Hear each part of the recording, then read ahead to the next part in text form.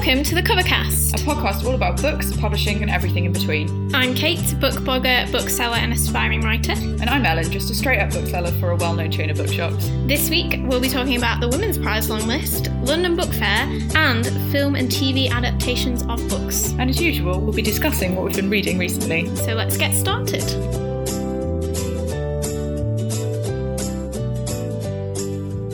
Welcome to the second episode of the Covercast. Yay! Thank you for listening. We're very excited. We've been having a lot of feedback from our last episode. We're on almost 400 listens on SoundCloud.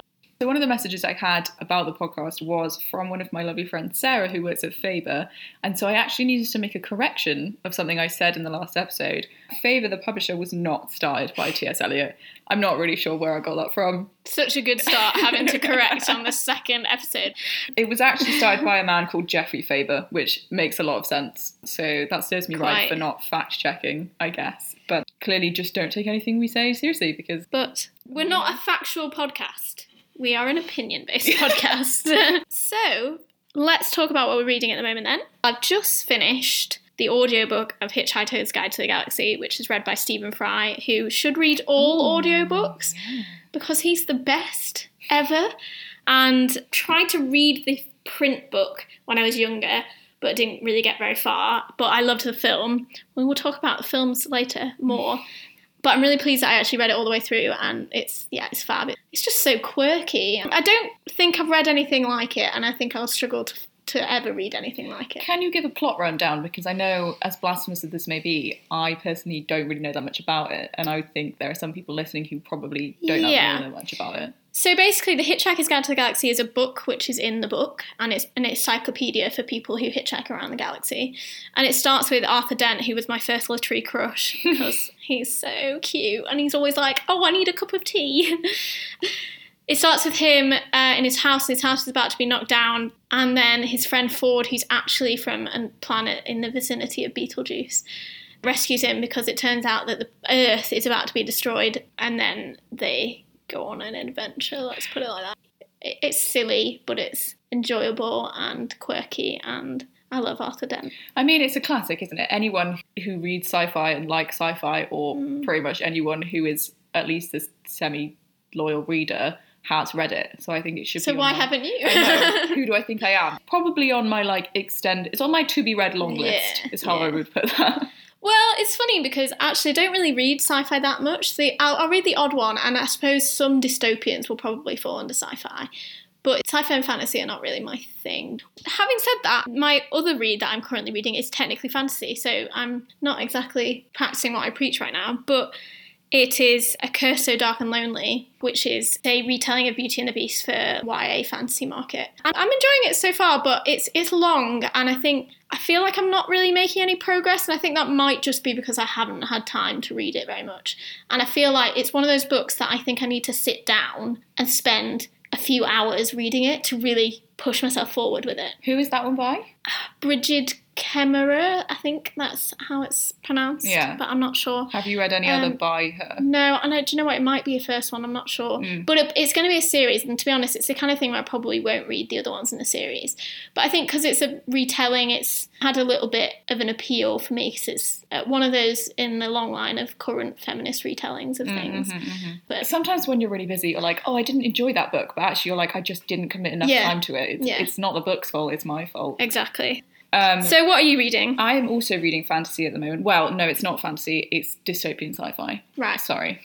It's called Zero Bomb by a guy called M.T. Hill.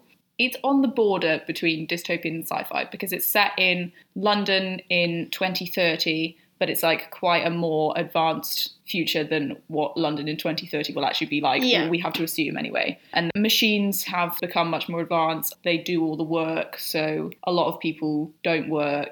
Have you seen the film WALL-E? You know the bit in WALL-E? Do you know what? I haven't seen it. I really need to, I think. There's a bit in WALL-E where loads of the people that are on the spaceship and they're all really fat and they're in these chairs, these motorised chairs, and none of them can walk. And it's a bit like that. But it's a really interesting format. So it starts off with third person talking about this guy called Remy and his sort of life. But then there's like an extract from a book that Remy discovers. And there's also field notes and stuff about machinery. And so there's loads of different parts to it. It's interesting. I mean, it's a fairly jarring book. This guy, M.T. Hill, he only writes books about dystopian futures. Is it a new book? Yeah, it's brand new. He's written 2 books before. The last book he wrote, he was nominated for the Philip K. Dick Award, which is like a sci-fi award. Philip K. Dick wrote Do Androids Dream of Electric Sheep, which is the book that Blade Runner, the film, is based on. Which I haven't read, but maybe that's another one that should be on my to-be-read shelf. Your to-be-read long list, yeah. Yeah. So how far are you through it? About halfway. It's hard going. I was reading it in work the other day. I did about 10 pages and I was like, what? What's just happened? Who is this? Who are these characters? One of those books where you kind of need the mental energy. You have to be focusing. I'm committed to reading this, so it's taken me a while because I need to commit some time to it. I hope that I'll have finished A Curse So Dark and Lonely by the end of the next one. Now I've got a week off. Me too. But it is long, so I don't know. It gets to a point in a long book where I think I could be reading something else, so I hope I don't get that. See, I'm not like that at all. I love a really long book. I'm like, I'm in this for the long haul, 800 pages, sign me up. Really? As long as I like it. I'm like, yeah, I love it. The sweet spot for me is 200 to 350 pages, I think. I just like to know everything I possibly can. This is why I really like Margaret Atwood. I like a very deep world build. Like, I like to know all the details. Like, I like to know what kind of currency they use, and I like to know what the trees look like, and I like to know how you would get on the bus, and I love all of that stuff. That's why I like a really deep dystopia. Probably aren't going to read my books then, because I think I'm going to write quite short books. No, I probably won't. Yeah, thanks. So supportive. Anyway, so that was our What We're Reading segment, and we'll move on to news now.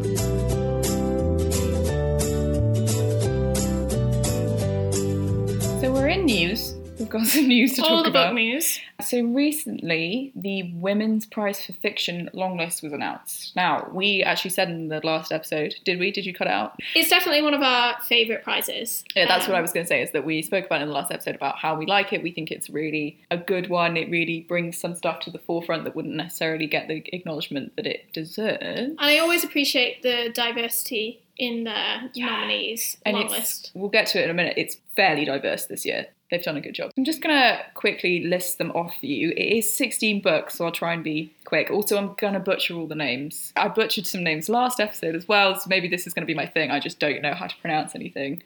So we've obviously got Normal People by Sally Rooney, Number One Chinese Restaurant, which is Lillian Lee, Ordinary People by Diana Evans, Praise Song for Butterflies, which is Bernice L. McFadden, Remembered, which is Yvonne Battle Felton. Then there's Swan Song, which is Kelly Greenberg Jeffcott, The Pisces, which is Melissa Broder, Silence of the Girls, which is Pat Barker, An American Marriage, which is Tyari Jones, Bottle Goods, which is Sophie Van Leeuwen, Circe, which is Madeline Miller, Freshwater, which is Akweke Emezi, I hope that's how you pronounce that. Ghost Wall, which is Sarah Moss. Lost Children Archive, which is Valeria Luiselli. Milkman, Anna Burns. And then My Sister the Serial Killer as well, which is Oyin Braithwaite. So the funny thing about this list is I attempted to guess what was on it. So the night before I wrote my own list and I was like, I know books, I'll get loads of these. I got 3. That's 3 out of 16. Yeah, and also I've got 2 pages of guesses here. So it's not like I just guessed a few, guessed a lot. I guessed right, Normal People, Circe, and My Sister the Serial Killer. But then there's lots on there which I didn't guess right. Oh, I wish The Dreamers was on there. Yeah, I thought that might... And The Mars Room. There was a few. I also thought they might go a bit niche and put in Cassandra Dark, which is a graphic novel. Oh, and you've got transcription. Yeah. Yeah, there was lots on my... I won't go through all of my list, but I was very... So I'm looking at it now and it's very interesting. Yeah, I was very wrong there. But I quite like being wrong because one of the things about the Women's Prize Awards is even if you're in the book industry, half of them you probably know and have heard of, but there's always a significant amount of them that are actually new, haven't really been read that much, which is amazing for these authors, especially debut authors, because without this long-listed title, this prize, they probably wouldn't have got the attention that they deserve. So I like to be surprised. I like to see that there's things on there that I haven't heard of. I mean, I think this actually might be in direct contrast to what we said last episode. We did speak about how the Man Booker is really niche and sometimes you actually just want to see things nominated that you know. But I think the Women's Prize, it's a good balance of stuff. Absolutely. that you know, and then also things you're like, I would definitely read that. Embarrassingly enough, on this list, I've only read one. I've only read Normal People. So I've read Normal People and Circe, and The Silence of Girls, which I'm quite surprised that they've put both Circe and The Silence of Girls on the list, because they're quite similar. They're basically a feminist take on Greek myths. I definitely know which one was my favourite. I really enjoyed Circe. Wasn't a huge fan of Silence of Girls. I mean, it wasn't bad. It's just that I didn't enjoy it as much. Perhaps then that made me think that Pat Barker being the name she is might have helped in that sense. But it was a bit of a surprise that they put two of them on there. And then that makes me think they've also put Normal People and Ordinary People on, which I'm not saying they're very similar, but there's a theme here, isn't there? From a little bit of blurb reading that I've done, they seem like fairly similar books, except that Normal People has blown up way more. Yeah. I mean, what do you think is going to win? I don't know, actually. I think Normal People will be shortlisted. How many is shortlist? 6? Yeah, I think it's 6. If you could pick 6, what's your shortlist? If I could pick that'd 6. be easier. I mean, I haven't read them all, so I'm basing this a lot on the cover and the blurb. I'm basing this on like what I think. But we'll go with it. I think Circe should be on the shortlist. I think Normal People will be on there. I agree with that. I think Freshwater will be on there just because of what I'm gathering from talk. So with Freshwater, just to say, the author is the first non-binary trans person to ever be nominated for the Women's Prize. Which is amazing. It just shows how everything is going in leaps and bounds. I know there was a lot of talk about that, and we're pleased with that. It's very good. I don't think Normal People and Milkman will both be on the shortlist. I think it'll be one or the other, because I feel like they've both done very well in awards. I wonder if they're both too famous to put them together, but I also wonder whether they care about that, or if they're just like, we pick what we like. I don't know. Yeah, I'd like to see the Pisces on there. That's one of the ones that I do want to read. I think there's a lot on there. I mean, it's such a good prize, I think. And I'm really excited to see the shortlist. I'm already going to try and make my way through some of them. I know some people on Instagram are like, I'm going to read them all before the shortlist. I'm like, mate, how do you have the time? That is 16 books before the 29th of April, which is 16 books in like a month and a half. Okay, if you can read 16 books in a month and a half, good for you. I cannot.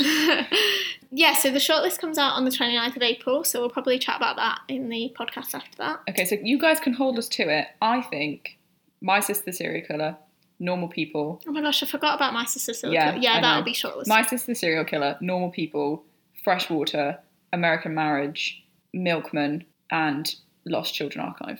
That's my 6. So when the shortlist comes out, we'll talk about it again, and we can either be like, man, we're idiots, or we'll be like, we're geniuses. I should probably just give up now because my long list was so shit.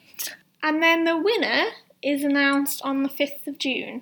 So that'll be a good one. Do we know what they win? I'm not sure if we've looked that up. It's a certain amount of money, I think. It's just like some money. And I think all of the shortlist also gets some money as well, which is quite nice for them. I mean, just being longlisted does a world of good, especially the debuts and the ones that we haven't really heard of before. Yeah. Which is brilliant. So that's what we like. We like to see women supporting women. Yes. Woohoo. I mean, speaking of prizes and publicity and stuff, we were also going to talk about the International Man Booker, but when I was looking at it this morning, on the Man Booker website, it says both the winner and shortlist are guaranteed worldwide readership plus an increase in book sales. And I was like, okay, Man Booker, think a lot of yourself, do we? Such a brag, I think. I mean, it's not like it's not true. True, but I was like, to put that on the website and be like, if you get shortlisted for our prize, you are so lucky. Well done, because we're great. Yeah, it's like, okay, guys. But you also found out about the prize for the Man Booker International? Yeah, so the International Man Booker is, everybody knows what the Man Booker is. Well, I hope. We know what the Man Booker is. Man Booker Prize. We talked about it last time. And it's not going to be called the Man Booker after this year. It's just going to be called the Booker because they've got a new sponsor. The men are out. Bye, man. Luckily, the men are out. We couldn't be more pleased. So the international version of the Man Booker is the finest works of translated fiction from around the world. That's a direct quote. And it's all books that have been translated into English and then published in the UK and Ireland. This is kind of award where I don't tend to know many of them at all. There was 13 on the long list. I have read A Big Fat One, which actually, I'm not going to lie to you, I'm very pleased with myself. I'm pretty sure I've only heard of one because you talked about it in the last podcast. So Drive Your Plough Over the Bones of the Dead, I literally just finished it like last week and now it's been nominated and I'm like, round of applause for me, like I'm so cool. It's a good prize though, I think, in the sense that it's translated fiction is often overlooked. But I think it's important to value translated fiction and international authors as well. So the award, the prize... for the Man Booker International is £50,000, which is amazing. But the interesting part about it is it's split evenly between the author and the translator.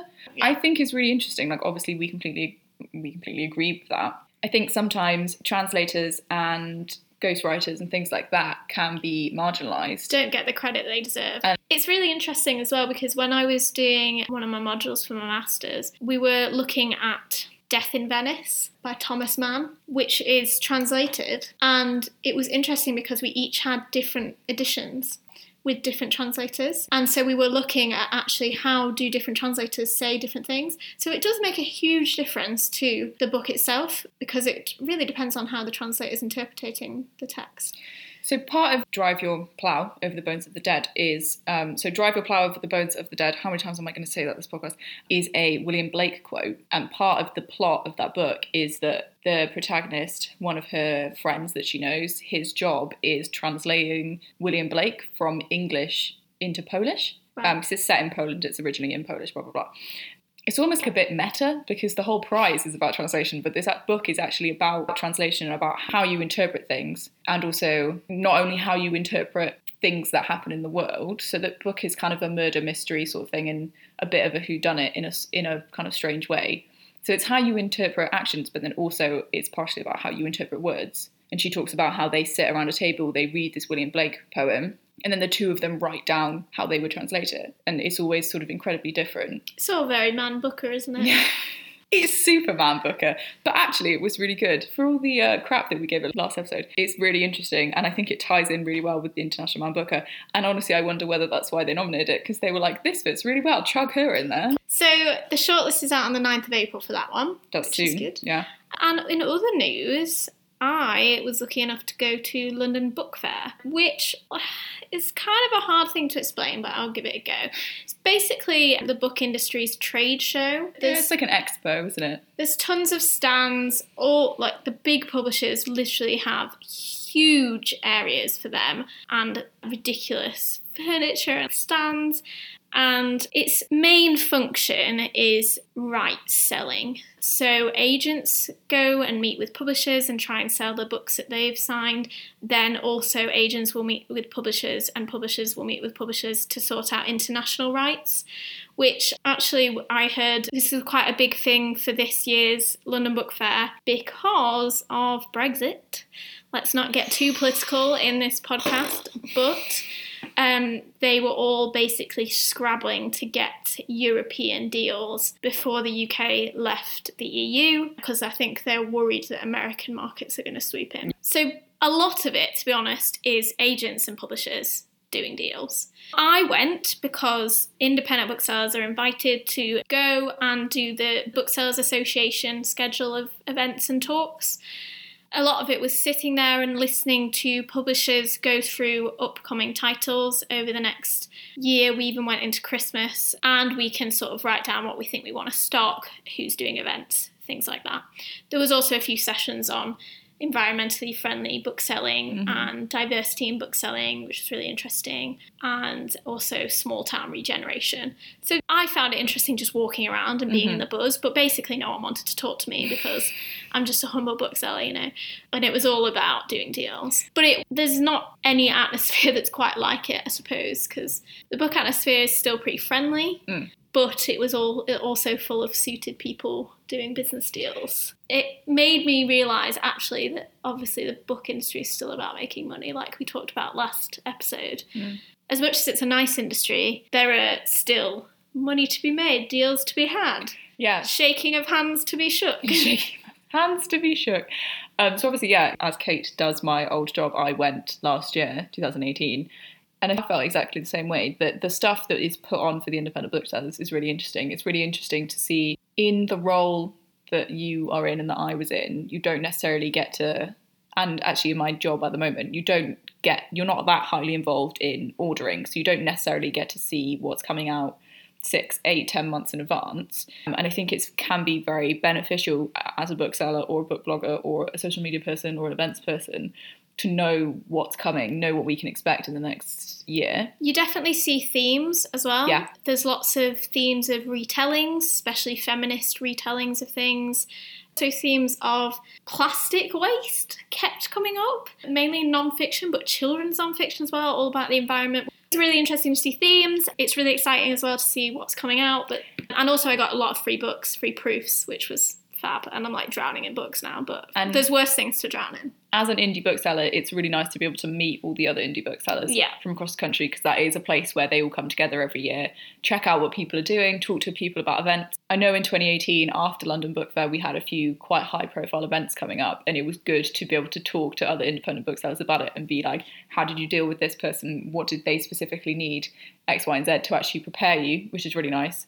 And also you get to see quite a lot of inspirational people in that field. When I was there, I went to a really good talk by one of the guys from Gaze the Word, which is the bookshop in London, that I was just completely blown away by, because if you see that bookshop, it's basically falling apart. And actually they were like, we just keep it going because it's a place for the community. It's a place for LGBTQ plus people to come. And it shows you how bookshops, not just independent bookshops, but bookshops in general, can be much more than just booksellers. They are more than just shops, you know, they are communities, they are places where we can share ideas as well. And they're very unique in the sense that they're quite different retail aspects than just your standard clothes shops, whatever. So I really enjoyed it, and it was nice to also get some inspiration from other booksellers. Yeah, it was fun. I mean, if you weren't in the book industry, you probably wouldn't get much out of it at all. I only got what I got out of it because I did the Booksellers Association programme. To be honest, I walked around it a few times and soaked up the stuff, but you don't really talk to anyone because they're all doing their deals. It's a very bizarre almost place to be, but it was nice to just be in that atmosphere. It's not somewhere that I think I would go unless I had a specific plan of events lined up for me. What I would want to say about it, two things. First of all, I'm glad I took a rolly suitcase, even though I was only staying for a night because I needed it to get my books home. Definitely. Second of all, I appreciate there was a couple of things that made it particularly accessible. So it's free to enter on the door. There's no cost on the door, which is good. So you could just rock up and go to it. Also, for booksellers who haven't been before like me, they did a hosted programme. So pretty much everything to do with me was free. I got a free hotel. It is one of those industries that does try to make sure that everything is accessible financially, at least, and I enjoyed that. And it was a nice hotel as well, by the looks of it. It was a nice hotel. It was 4-star hotel near Kensington, I think. I don't really know London, so I'm going off what I saw on the signs. They even gave me like a free complimentary drink at their bar, and you can't go wrong with a good hotel breakfast. You can't, it's very true. So... fab. Okay. That is our news. Yeah. And let's go on to our feature. So our feature topic for this episode is film and TV adaptations of books. I think it's safe to say that sometimes this is a bit of a hot topic in the book community. I think a lot of us can agree that where possible, you should read the book first. However, there are some exceptions. I know there's some things that I enjoy the movie, TV adaptation of, which I wouldn't enjoy the book just because it's not the kind of book I would read. But also, at the moment, there seems to be a lot of these going around. Both of us are booksellers, obviously, so we will regularly see new editions of books which have the movie or TV cover, which aren't very nice. But they do their job, I suppose. They do their job until it's been a month after the TV adaptation is finished and you have 15 left downstairs and there's no way of selling them because nobody wants to buy them anymore. Especially not those editions, because they're just picture covers of the scenes in it. They do their job in the sense that they remind people that what they're watching on TV is actually also readable, which is good. So let's start off with listing our favourite adaptations. I've got two, and then I've got one that I'll tag on at the end, which is a bit of a plot twist one. Not a plot twist, but a bit of a maybe not everyone would agree. Hey, we love our plot twists. We love a plot twist. Books. So first thing that comes to mind when I think about film adaptations is actually Atonement, partially because I love Keira Knightley. Literally the two I put were Atonement and Never Let Me Go, which both star Keira Knightley. And I was like, maybe I just like her. Maybe I don't like films or books. Maybe I just like Keira Knightley. So Atonement is a book by Ian McEwan. The basic plot is it's pre-war, a couple meet, the guy goes to war, he comes back, various things have happened. There's stuff with a younger sister who in the film is played by Saoirse Ronan. It's very Ian McEwan-y type book. It's about relationships, it's about how people fuck each other over, basically. I haven't watched it or read it. I don't necessarily love Ian McEwan, to be honest. Have you read the book as well as seen it? I actually think I saw the film first from somebody's recommendation. It's a very atmospheric film. It's quite plot driven, but it's also a lot of very beautiful shots and a lot of great acting. And then I read the book and I was like, these match up perfectly in my head. So is that why you like the adaptation? I think so, yeah, because I don't think that film or TV adaptations necessarily have to be perfect line-by-line versions of the book. They're very different things, so and as much as there's some where you've literally cut out or changed so much of it, some of them, inevitably, things have to be changed for the screen. What I think it's more about, personally, is the atmosphere that it generates. Yeah. Sometimes you just get a feeling from a book and you're like, this book gave me a good feeling, or like a weird feeling, or a strange feeling, and that sort of thing, that's how you relate to the book. And I think with Atonement, the vibe of the book and the vibe of the film, they matched it up very well. And there's also an iconic scene where Keira Knightley's got this like backless green dress on, and I was just like, this is dreamy. Do you fancy Keira Knightley? Who knows? I feel like that's what I'm getting. But yeah, that is the first one that comes into my mind. And sub to that, Never Let Me Go, which is obviously not the same thing, but that's, again, great book, great film, very similar vibe. Remind us who wrote the book. It's I'm going to ask you to pronounce his name, please. Ishiguro. That is a sort of sci-fi. It's a world where people are being born specifically to be organ donors, and they can only do 3 organ donations and then they die. And these 3 characters, who in the film are played by Keira Knightley, Andrew Garfield, and Carey Mulligan. Love Andrew Garfield. Love Carey Mulligan. It's a great cast. Like, I recommend you watch it. They strike out to try and stop themselves doing 3 organ donations and stop themselves being killed. But it's a really interesting concept. And again, the film is not 100% loyal to the book. You know, it's not like they're saying the same lines and this and that. But it's a creepy book because it's a creepy concept. And the film very much picks up on that. And you get that sense of unease throughout. The atmosphere of the book is quite grey and the atmosphere of the film is quite grey. And they matched up very well in my head, and I really liked that. So what else did you enjoy adaptation-wise? I've also put Gone Girl. Ooh, that's it's a bit of a controversial one, because I haven't read it, but I watched it and was like, what the fuck is this? Did you not enjoy that film? Do you know what? I think I'm going. I think 30% of me enjoyed it, and 70% of me was just like, what? Also, it's quite gory, and it's quite intense, and it's definitely not the kind of book I would read. I mean, I'm going to talk a little bit about this. The books that I read are very different to the films that I watch, I think. So that means a lot of the time, actually, I don't read the book, just because it's not the kind of book I would pick up.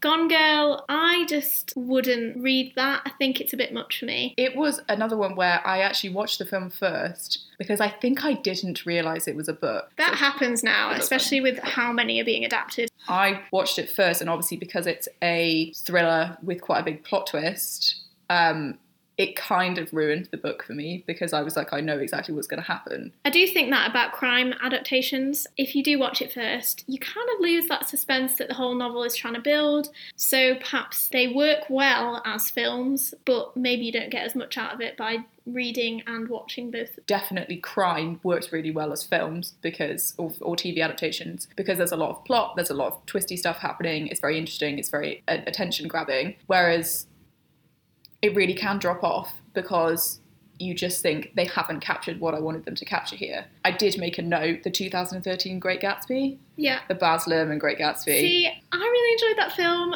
Actually saw the film before I read the book. Also loved the book. I'm shaking my head. No. I think as a standalone, it's a good film, and I think the soundtrack is great. I think what they did with the costumes and the set and like all the cars and stuff, really great. Like a cool film to watch, but I think the vibe's completely wrong. I do think, though, having read the book now, the book is a lot better, obviously. But I enjoyed the film. I just think with The Great Gatsby, for me, that book is very much about F. Scott Fitzgerald's writing style. Yeah. And the disillusionment of post-war America. And I mean, I guess you do see this in the film of them trying to like cover up how sort of devastated they all are, and it's very like party. But I feel like the film of The Great Gatsby is way more high-key than the book. It doesn't have the depth. It doesn't have, for me, I'm going to say the word atmosphere again, but it doesn't have that because I think that can only be captured in that specific writing style that he has, and I think it's really hard to translate that into film. Hang on. Okay, so one of my favourites is The Devil Wears Prada. Great choice. Have not read the book. Would probably not read the book because it's not my kind of book, but it's such a good film. And I think this is one of those examples of where it can bridge a gap, perhaps, because this made such a fab film and I don't have to read the book and I don't have to want to read the book, but I can still love it. I think what you said earlier about liking different types of films and books, that definitely strikes a chord for me, because I think, yeah, I agree, Devil Wears Prada, amazing film. But if somebody pitched that to me as a book, I would be like, that's just chick lit and I don't want to read that. What does that mean? Maybe I should just read them. Maybe I would like them. Maybe I'm stopping myself from enjoying my life. I feel exactly the same though. Have you watched them To All the Boys I've Loved Before on Netflix? No, but I feel like I should. Okay, this is another one of those. Such a good film, really enjoyed it, would never pick the book up. No, would never. No. And a couple of others. So one of them is Hitchhikers, which I spoke about before. I watched the film first. When I was younger, I had a huge crush on Martin Freeman, still do, just saying. And there are a few things that are different, but it doesn't take away from the quirkiness, and it's still a great film. And then a couple of my other ones are like YA adaptations, so Simon vs. the Homo sapiens Agenda, which was turned into the film called Love, Simon. I read the book because I wanted to watch the film, and I was like, I feel like I need to read the book first. I'm really glad I did, because the book was so heartwarming. So it's about a boy in high school. He's gay, but he's not out. He has an email relationship with another boy in school who's gay but not out. And it's like a cute little love story. And if I'd watched the film first, it would have ruined the enjoyment of not knowing who the other boy is in the book. Another, in a similar vein, is The Fault in Our Stars. So really enjoyed the book. The book is better than the film, but the film is also really cute. And I think those two are quite good examples of when you like the story, film or book, the story is good. And sometimes you just want to be able to access that story in a quicker way using the film. Yeah, I think when you are connected to these characters, I'll take them in any medium. Have you got any more you want to add? My final one, which the one that I was like, maybe people won't agree with this, but I don't care. My favourite Dickens adaptation, Muppets Christmas Carol. Yeah, love it. Love it. And I actually only read A Christmas Carol by Charles Dickens this Christmas. And the whole time through it, I was just like, a Muppet says those exact words. It is honestly the most loyal adaptation of Christmas Carol. It's ridiculous. It's so good. But also, it's got songs. And the songs are amazing. It's got puppets, cabbages. The meat and the cheeses. Literally, I was just about to say that. The best line of any film ever, no cheeses for us Mises. It is so funny. It's so good. And Michael Caine. Michael Caine flying through the air in a white nightshirt and a little hat with like a bobble on it and being like, Ghost, where are we going? It's honestly, Also, I watch it every Christmas with my brother and it's just the best film. Also, that book has been adapted so much, and Muppets will always be the best.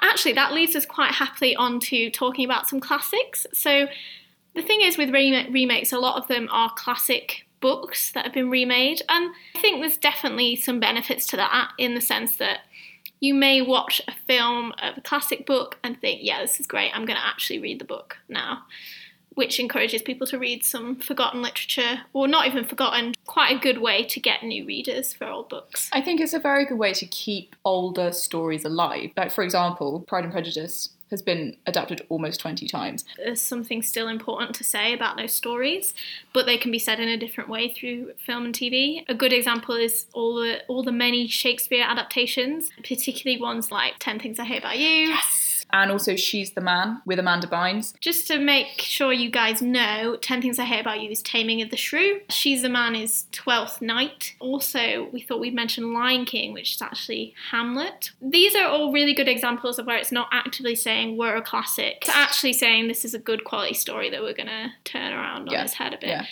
Adaptations are not always good. I mean, I think there's going to be standout ones for everyone. The Elephant in the Room was particularly despised by my sister because she loved the book so much she refused to go and see the films. Harry Potter. I think it really depends on whether you've read the book first. I mean, one of the ones I think is actually a bad adaptation, which is funny because I will watch the films, but perhaps I just see them different now, is The Hunger Games.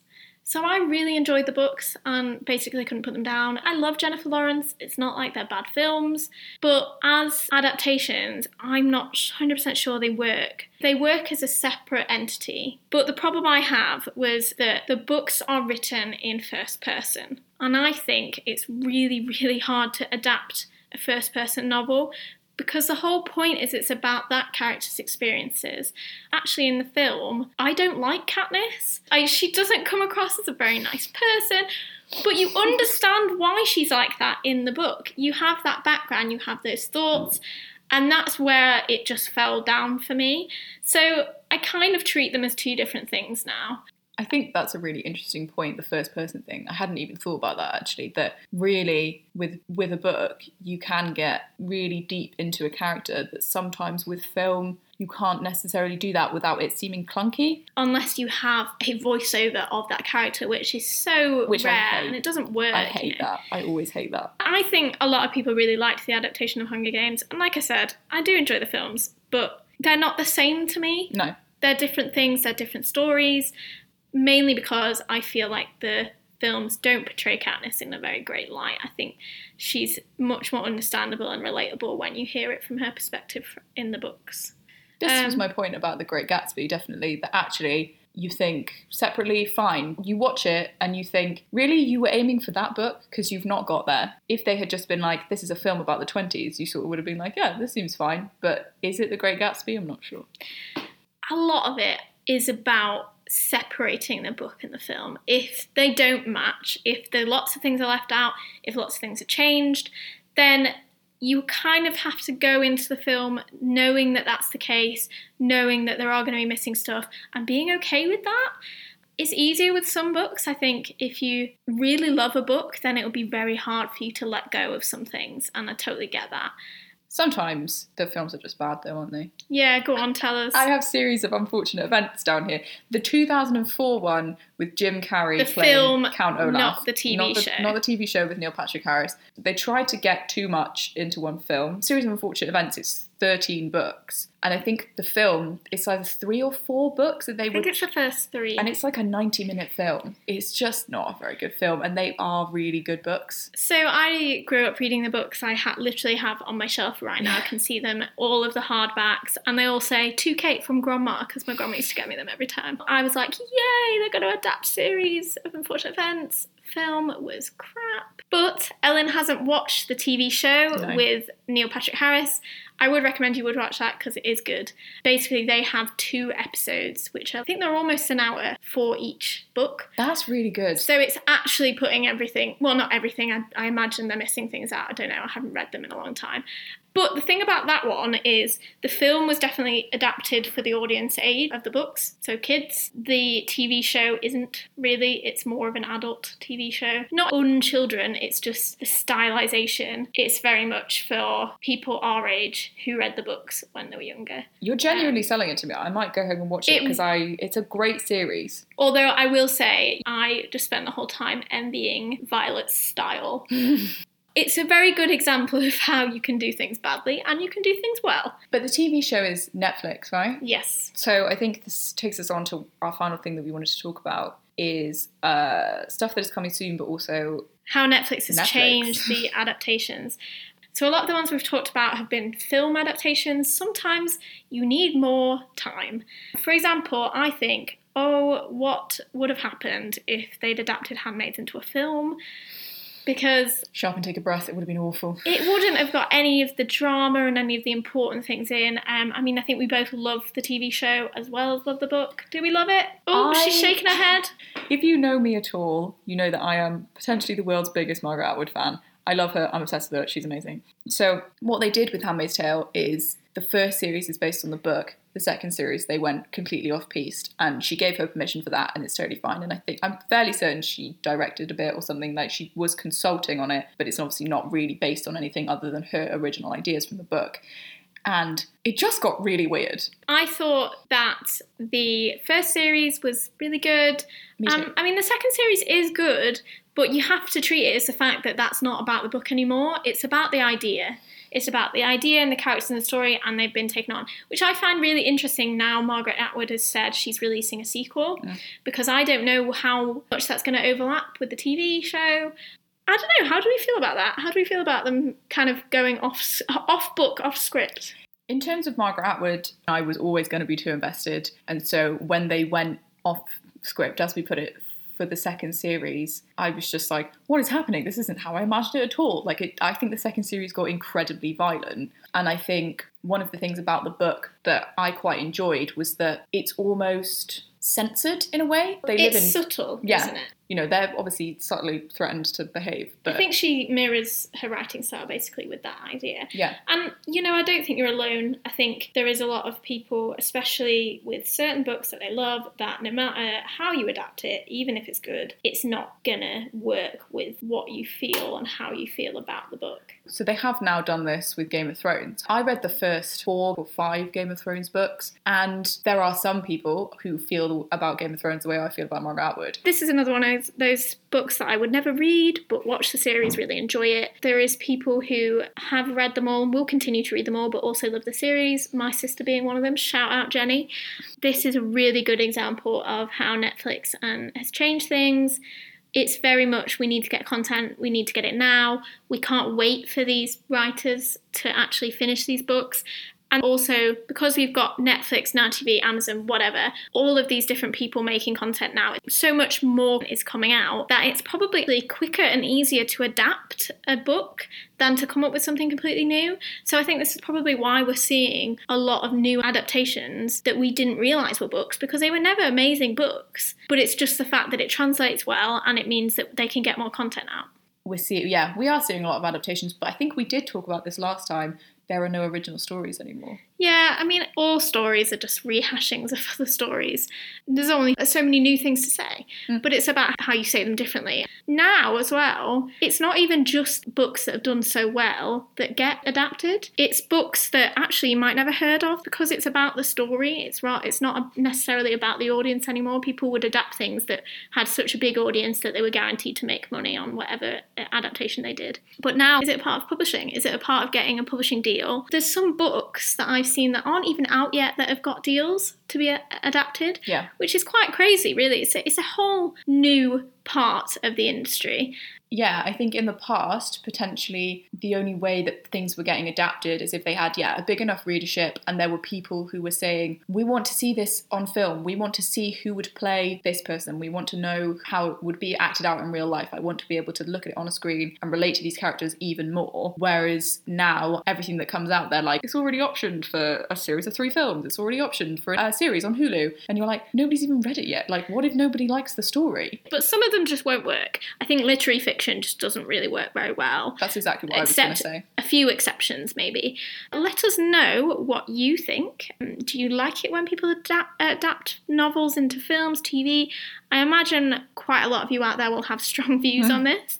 I think we're middling. We're kind of like, it works sometimes it doesn't. It really depends on how invested you are in the book, I think. I think that's the conclusion we've come to, isn't it? That actually it just depends whether you care about stuff. And I'm not sure that there are enough books that I'm super obsessed with that actually I'm all the time like, things are being adapted and I hate it. We've often pitted books and sort of TV and film against each other, but I think this is a really nice way that they're working together, especially with children's books as well, because it's getting more kids reading. So not 100% sure what we'll be talking about next time. We'll let you know. We'll have to let you know. We'll tease it in our Instagram. Speaking of, follow us at The Covercast on Instagram. You can also find links to our personal Instagrams on there. Please review us on whatever platform that you listen to us on, because if you review us, more people will listen, which is amazing, and you'll get even better podcasting from us. So we are on Apple Podcasts, SoundCloud, we are on Spotify, and then we are on various other specific podcast apps as well. You can try and find us. Also, if you use a specific podcast app that we haven't mentioned, if you search our RSS feed, which we can link to, then you'll probably find us on there as well. And then you can continue to find the episodes, so it's much easier for you to listen to us wherever you like. And subscribe. We will see you next time. Thank you so much for listening. Thank you so much. Bye. Bye.